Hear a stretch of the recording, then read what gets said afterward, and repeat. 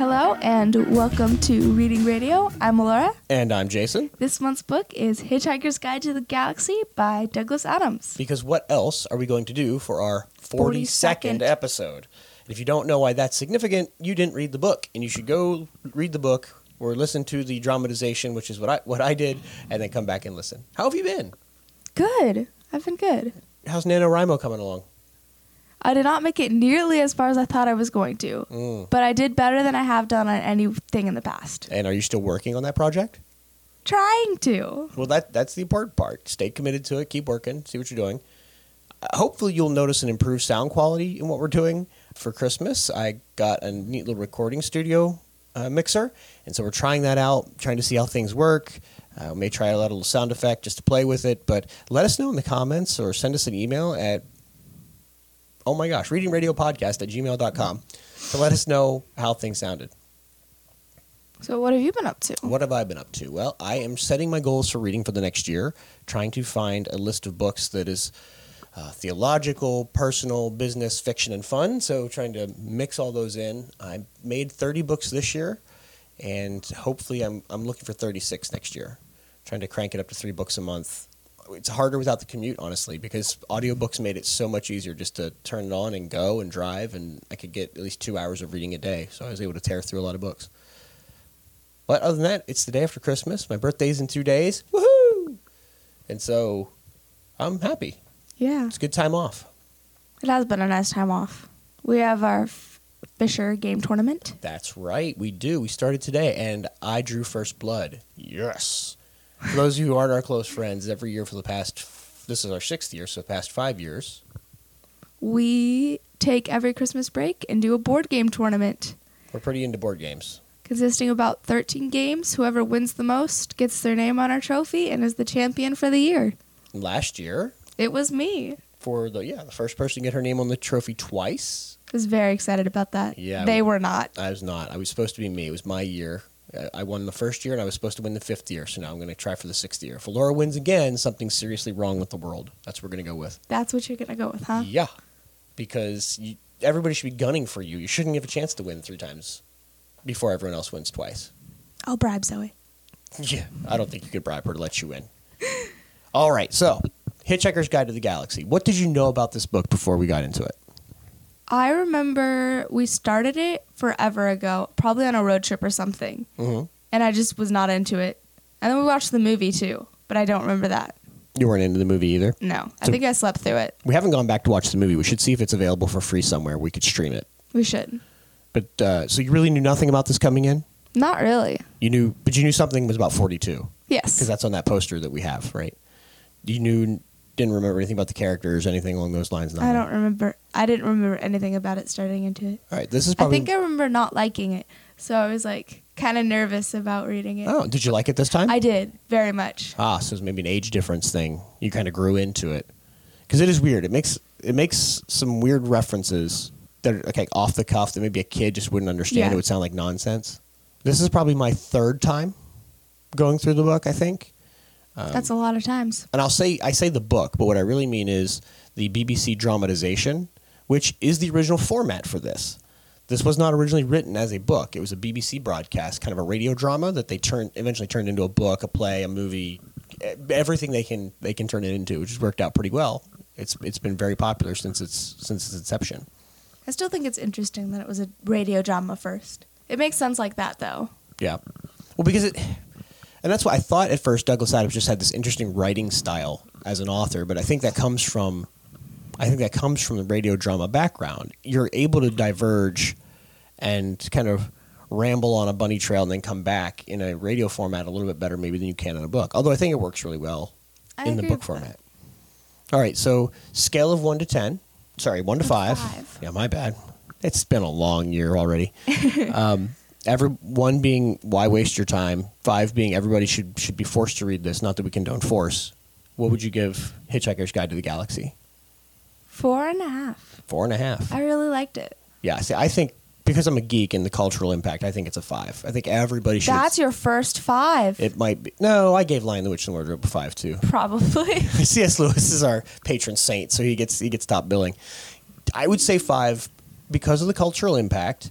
in the geek world. Like mainstream normies don't know anything about this. In fact, we've kind of already spoiled the 42 thing. We haven't said what it is.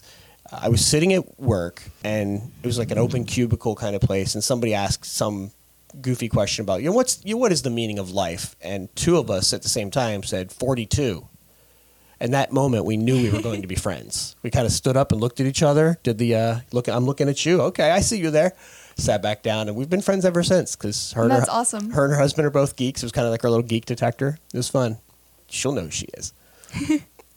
All right. So, age on the book. What would you think? I don't think it was content-wise. There's nothing to worry about. There's a little language. I remember thinking about it coming through. There's some foul words. So 13, 14, depending on what your preference. Like, I don't care about language. Like, I'm rare in that world as a parent. I don't want sex. I don't want gratuitous violence. But language is just sounds our mouths make, and I don't care. But that's not necessarily for you. So there's a little bit of language. Like, it's British language. Like, the British folks are a little looser with their swears than Americans are a little uptight about it. I guess comes from my British heritage. I don't care so much. So I'd say 13, 14. Is that about right? I can agree with that. Okay. All right, now we're going to try something. You are about to enter the spoiler zone. If you do not wish to be spoiled about Hitchhiker's Guide to the Galaxy, stop this recording now. You have been warned. Yes, we did play with the echo function on the soundboard just a little bit because, it's there. We have to try something. And we've been wanting to do something for this spoiler zone for a while. We just haven't gotten to it. For a long time, yeah. Yeah. Someday I'll get to. You know what? We've got money. We should just go buy some sound effects and program them and run with it. Now that we've got the board that'll do it, that would make things much easier. It definitely would. So if you're a sound engineer and you've got some stuff, let us know. We're looking for people to connect with. All right. I love this book. I do too. I love the characters. Who's your favorite? Marvin. Why is Marvin your favorite? Marvin the paranoid android? Yes. He's only top there for me. You know what? I need to look this up. Hold on a second. Okay. I was wrong. I would have put money on the fact that Marvin the paranoid android in the movie was done by Alan Rickman, who plays Severus Snape. I would have bet on it. Actually, it was Warwick Davis who does Willow. So he was Griphook. He was I'm trying to think of what else he did. He was Willow. He's played a couple Ewoks. He's done a little bit of everything. He's a really talented actor. I can't believe I didn't remember that. Oh well. Did you see who Arthur Dent was? Yes. It's Martin Freeman. So yeah, it's pretty good. We should go check it out again now that you've seen it. Maybe you'll appreciate it a little bit more. Maybe I will. Who was your favorite character? I love Zaphod Beeblebrox. It's fun to say. He's just crazy. I have Sam Rockwell stuck in my head as playing him from the movie, so that's who I picture now. He has a great way of doing it. It's a little bit like Owen Wilson. All right, man, let's do it. Like that's kind of how I picture him. He's just insane. So he's fun. Trillian's like the level-headed person you have to have. Yeah, which is not great. Arthur's just fun because he's so confused all the time. So I think most of the character development came from the dialogue. And Trillian didn't really have a lot of that, too, which I think makes her seem lesser than everyone else. Right, and we discussed that there's not a lot of action and movement in this. Not really.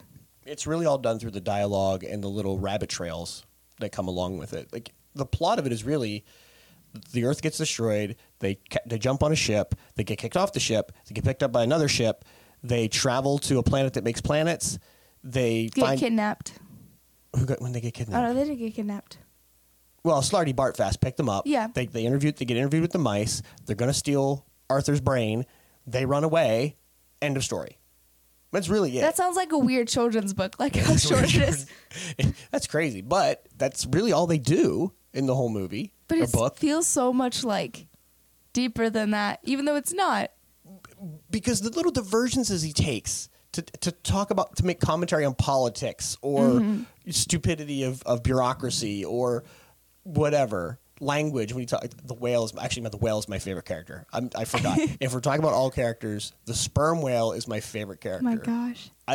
I laughed so hard the first time I got to that point. I think I had to pull off the road. It was getting dangerous. That's terrible. That's why we were driving and listening to it. I'm like, did you get to the whale yet? Did you get to the whale yet? And then when we got there, I was in the car with you and got to see your reaction. It made me. And mad. you stopped at the place we were and wouldn't let me go inside. That's right, because you had to hear the whale. You have to get the whole story. I wondered if it'll be my friend. That's It's so fun. It is fun. Little things throughout the book, the references to the towel and the things the Hitchhiker's Guide has to say that aren't really pertinent to the story itself, but just like nonsense. I think this is the closest thing to nonsense literature since like Lewis Carroll's Alice in Wonderland. I've never read that. You've never actually read it? No. We should do that. We should do that. I've only seen the Disney movies. The cartoon version? I saw the cartoon version, and then I've seen the live action ones too. Okay. See, it's like one of my favorite kid stories. So I've seen, I don't know, probably 15 different versions over the course of time. Yeah, we should add that to our list. I have a difficult time determining what's actually in the book versus what people have adopted. Because sometimes... Isn't it common domain now? I don't know. I'd have to look that one up. It's so hard to tell what enters public domain anymore. Mm-hmm. Right. So what was it about Hitchhikers that you enjoyed so much this time that you didn't enjoy last time? I think I liked the random nonsense about it. Did it feel like it made more sense to you this time around? Yeah, it definitely made more sense. I think it is kind of humor that's lost on a child, just like they don't quite understand sarcasm. Fair. And then I really liked the kind of escapism of it. I don't know if that, because it's so separate from reality. They literally destroy Earth. And then it's just, they explain everything well. And it feels like you're in the world, since everything is explained so well as it's being explained to Arthur. The whole planet that makes planets was funny.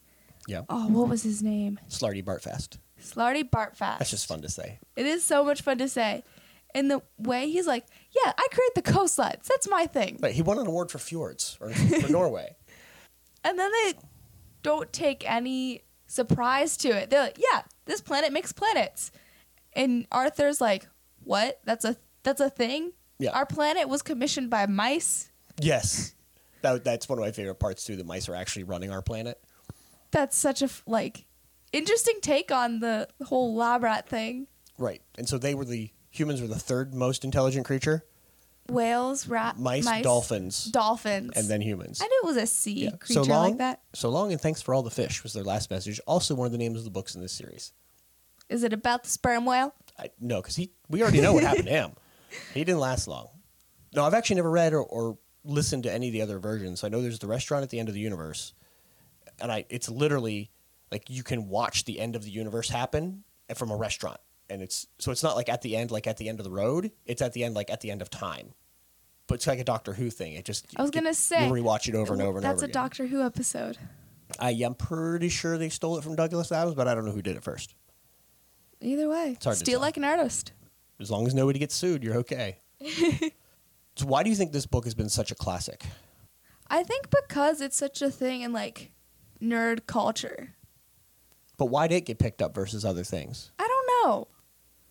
Maybe the randomness and it's different than other books.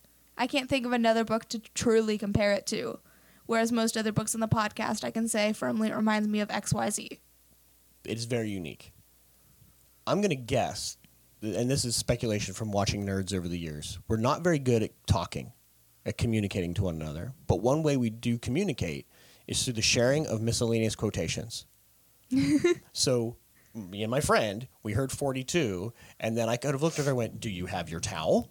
And she would have known exactly what I meant. And those little shortcuts of jokes start to create the bonds of communication before we really know how to talk to somebody. That's really interesting. And so this book is full of them. You could talk about a Pan-Galactic Gargle Blaster as your favorite drink. You can talk about, how often have I said, it must be a Thursday. I can't get the hang of Thursdays. Or do you know where your towel is? There's actually a towel day that people do, who are fans of the books. So I'm wondering if it's just one of those things that it was so quotable that people would be able to go back and forth and create a bond about it. That's one of the things with Monty Python and the Quest for the Holy Grail. It's so quotable that I watched you and your friends when you first watched it, you're quoting it all the time to each other. That's what every generation has done since that movie came out. That actually makes a lot of sense. I'd be interested to see if there's studies behind it. I'm sure somebody has done one somewhere. I don't know what you'd have to look. If anybody knows, if there's a linguistic study on nerd culture and quotes, that would be kind of interesting to find out. So this is a pretty short book. I want to say it was 3.5 hours, maybe 4 hours, as far as audio goes. We both listened to it faster than it should be. We listened to it together most of the time too. When you were driving me places. That's true. So it's really quick, easy to get into. If you're not looking, if you're looking for deep story, this is not the thing for you. But I enjoy that. Absolutely. I think I like this in the same way you like the slice of life books. So you will, whenever we read those, like Little Women, Penderwicks, you like how simple they are. Mm-hmm. And I like the more random abstractness that Hitchhikers brings. Because it's just a little more sporadic and not... it's like a palate cleanser or a dessert. That's exactly what I was thinking. I just couldn't put it into words. Okay, good. I'm glad we're on the same page. Like I've tried to make sure as I'm picking out my books for next year that I occasionally have something light and easy. And that's why I usually rotate between fiction and nonfiction to give my brain a break and work different parts of my brain. And this is definitely one for that. And it's so good because you can read a chapter and be thoroughly entertained. There's not really a section where there's a lull in it because it's not like there's big plot points they're trying to get between. Right. Or, a lot of times it kind of assumes, well, it doesn't assume you know anything, but explains everything to you, like the Vogon poetry. And then it's not just enough that part was hilarious. It's not just enough to say, well, it's bad. It goes into this whole thing about how, entire civilizations have committed suicide. Like, really? Like, and then they know how bad their poetry is because they're threatening. They use it as a torture device. And that's those good things. Where did you think of that? That's one way for your writing to be noticed. Make it so bad that you have to threaten people to read it. Well, I guess if that's your talent, I don't know. I don't know what you'd go with, but sure. What were some other moments that you found? The sperm whale was funny. I love the sperm whale. Would you remember who was with the sperm whale? No, I don't. It was a pot of petunias, if I remember right. And he said the only thing that went through its mind was, oh, no, not again. And if we knew why it had said not again, we would be much further along in our understanding of the universe. What the heck? Exactly. It's just those little things where it's like, of course that's the way it is. Like, I'm not just going to have this throwaway petunia. It was actually the most important thing, but you didn't bother paying attention to it because you were listening to the whale.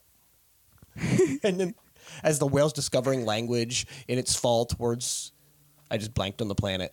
But anyway, towards the planet, it's like, I wonder if, what's ground? It's ground. I would call it ground. I wonder if it'll be my friend. Like, Splat. Yeah. At least I have a tail. It's swooshing. That's not very helpful right now. Like, of course, because you're in the air falling. It's not going to help. I also like the rats are so mice. I keep saying rats. Yes. They're so confident. Like, yes, we're just going to take your brain and replace it with a robotic one. You'll have no problem with that, right? And he's like, no, that's not cool. Well, and what's funny is he wouldn't have known. Like, it wouldn't have made any difference to him. But they could have also done Trillian, but they didn't say anything about her, did they? Oh, she wasn't on the planet. She had left. That's right. So they would have lost like 6 months worth of time. No. Zaphod Beeblebrox. Yes. Yeah. Nonsense names are hard to keep straight. They really are. He's the two-headed guy. Yes. 2 heads, 3 arms, president of the galactic president of the universe. That part was hilarious. Which part? Where they're describing it. He's not the president because he's good at anything in particular, but because he's a good distraction.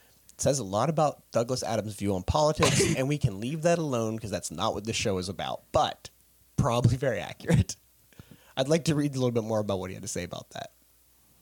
Like the random parts like that, where they're explaining how the world works, but it makes no sense, but they describe it like, this is perfectly sensical. You'll find out when you have kids, and you have to explain to them why the world works the way it does. And you're like, but that doesn't make sense. Nope. It doesn't, but it's the way it is, and it's too hard to change it now. It's really where we are. So I don't know what to tell you. We're just stuck with it. Pretty much. Sorry. Yeah. You and your generation should change the world and make it a better place. We are too exhausted. That's the way it works out. And that's what our generation's going to say. All right. So the answer to life, the universe, and everything. Now you know where it comes from. Yes. What did you think of that? The big reveal. The fact that the question makes no sense is so funny. We don't know to the me. question. I know, and I think that's an interesting way to take it, because typically you're trying to find the big answer to the question, and they're like, no, we need to find the question. We already have the answer. Right. Well, it took them 5 million billion years or whatever it was to get the answer. And he's like, well, you didn't ask me what the question was. Well, how did he come up with an answer if he didn't know the question off the top of his head? How does he have to program the question? I get it. You can't pick holes in the logic of this thing. It's ridiculous to begin with. I don't think there was much logic to begin with. But it's incredibly fun. That was the point. It is. The palate cleanser. Exactly. When he gives him the answer and it's like, but can you tell me the question? No. And he looks out at the crowd like, we're going to get lynched. Like they've been waiting for millions of years. These two are the ones meant to hear, like Moses on the mountain to hear God's word, and you don't have an answer for me? They're not going to be happy about this. And then the mice are just trying to come up with any random question they can to go back to their dimension. Because they just need to go back and pretend that they know what they're talking about. I feel like that you can do a lot of things with that. Just pretend you know what you're talking about. Yes. Confidence and sincerity are keys. If you can fake those, you're set. Fake it till you make it. There's not a lot in this, I don't think. Why did you like Marvin so much? I want to know. I don't know. I feel like he reminds me a little bit of C-3PO.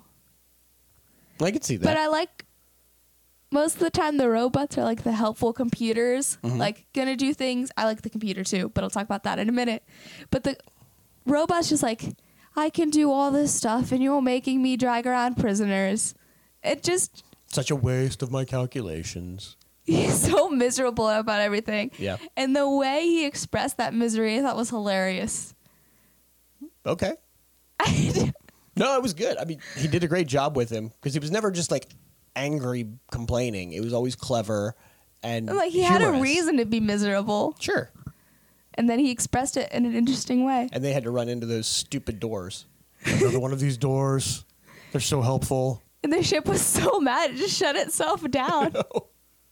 Okay, but you like the computer too? Yes. And what about that? I liked the reverse, the overly cheerfulness. It's the contrast between the two as Yes. they're going. Okay. Because it was like, I can absolutely help with that. Just give me a second. And everyone was annoyed by the cheerfulness. Right. Yeah, as if I was telling him to shut up all the time. That's Yeah. great. It's interesting to have like emotions or personality traits taken to such extremes because most characters always like, you have to make it have a balance or it doesn't seem realistic. But I like the unrealistic extremes of the emotions. It was amusing to see. Well, because a computer can do that. You can take a computer to an extreme because it can be programmed to be extreme, whereas a human being, that seems unrealistic if they're always miserable. Yeah. Like Eeyore was fine because he was make-believe. Spoiler alert. But, okay, anything else you want to cover? I can't think of anything else. I'm trying to think of the other great scenes. I love the fact that Arthur got up and left. Like, you promise not to destroy my house while I'm gone. Yeah, absolutely. And then, of course, his house gets destroyed. It doesn't matter because the whole planet's being destroyed.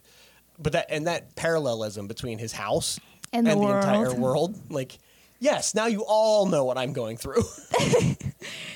Unfortunately, there's no one left to be miserable with me. Nope, just he and Trillian, the last two people on the face of the earth. I wonder if they'll get together. I mean, it didn't They'll work. be the Adam and Eve of the second Earth. It didn't work when they were in London at that party. He wasn't interesting enough because Zaphod was there. I mean, I'm from space. It's kind of a good pickup line.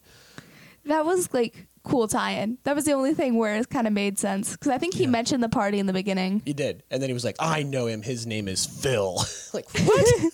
And that's it. There's these little nonsense like scenes that can all be taken out individually, and you can talk about them. You don't really have to know the context of the entire story because it just makes sense. Right. It's almost like a sketch comedy show barely tied together by an overarching plot, which is great. I don't say that as a negative thing. I think that makes perfect sense. I really like that. Yeah.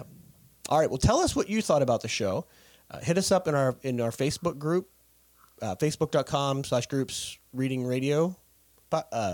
You can find it all on our website, reading-radio.com. I'll send you there. That way there's one place to go. It'll ask you if you want to join the group. All of our social media is there. You can subscribe to the show on our subscribe page. Support us through the support page by getting an Audible subscription.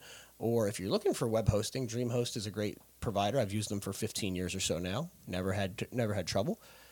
Outside of that, what are we doing for our next book, which will be February? Our next book is The Inheritance Games by Jennifer Lynn Barnes. I was about to say the second book because that one just came out, but it's The Inheritance Games. That's the first one in the trilogy. So The Hawthorne Legacy was one of Goodreads' top books from 2021. Yes. And so we decided to go back and read the first one, which you have read before. I have. I've read both. But I haven't. So I'll read it, and then you'll read it again, so you're caught up. I will reread it. And we don't spoil the second book by accident because you've read that already. I have not spoiled a second book yet. I know. I'm just going to make sure that doesn't happen. But you have to be familiar with what's in the first book so you can come in and that'll be our next book. And then after that, I've got a poll that I'm looking to create. I'm going to send out, and we want to get your input because we're really good on the classics. I know those well enough. It's the newer books that are harder. Yeah, we're not really so keen on what's coming up new. So I've got this poll created. Finally found a site that'll let you add your own options and then let people vote for that option, which is what it's what we want, right? So I threw a few starters out there. I'll put it out here at the beginning of the year. We'd like to get your input, but after that, we'll have to figure out. We've got a few on our list to go through. We do have a few. Maybe Alice in Wonderland is a good one because I have the annotated Alice. It goes. I feel like I've seen it. Yeah, each scene and kind of breaks down, what he might have been talking about. That sounds really cool. Anything else we need to say? Not that I can think of. All right. Well, this is coming after Christmas, but it'll be in 2022 when this releases. It will. It'll be New Year's Day. So Happy New Year's if you're listening to this the first day. If not, Happy New Year anyway. You've got all year to enjoy it. Pick up Inheritance Games as our next book. You can find that on Amazon. We'll have links in our show. And again, that's reading-radio.com. Come check us out and tell us what you think. We'd love to hear from you.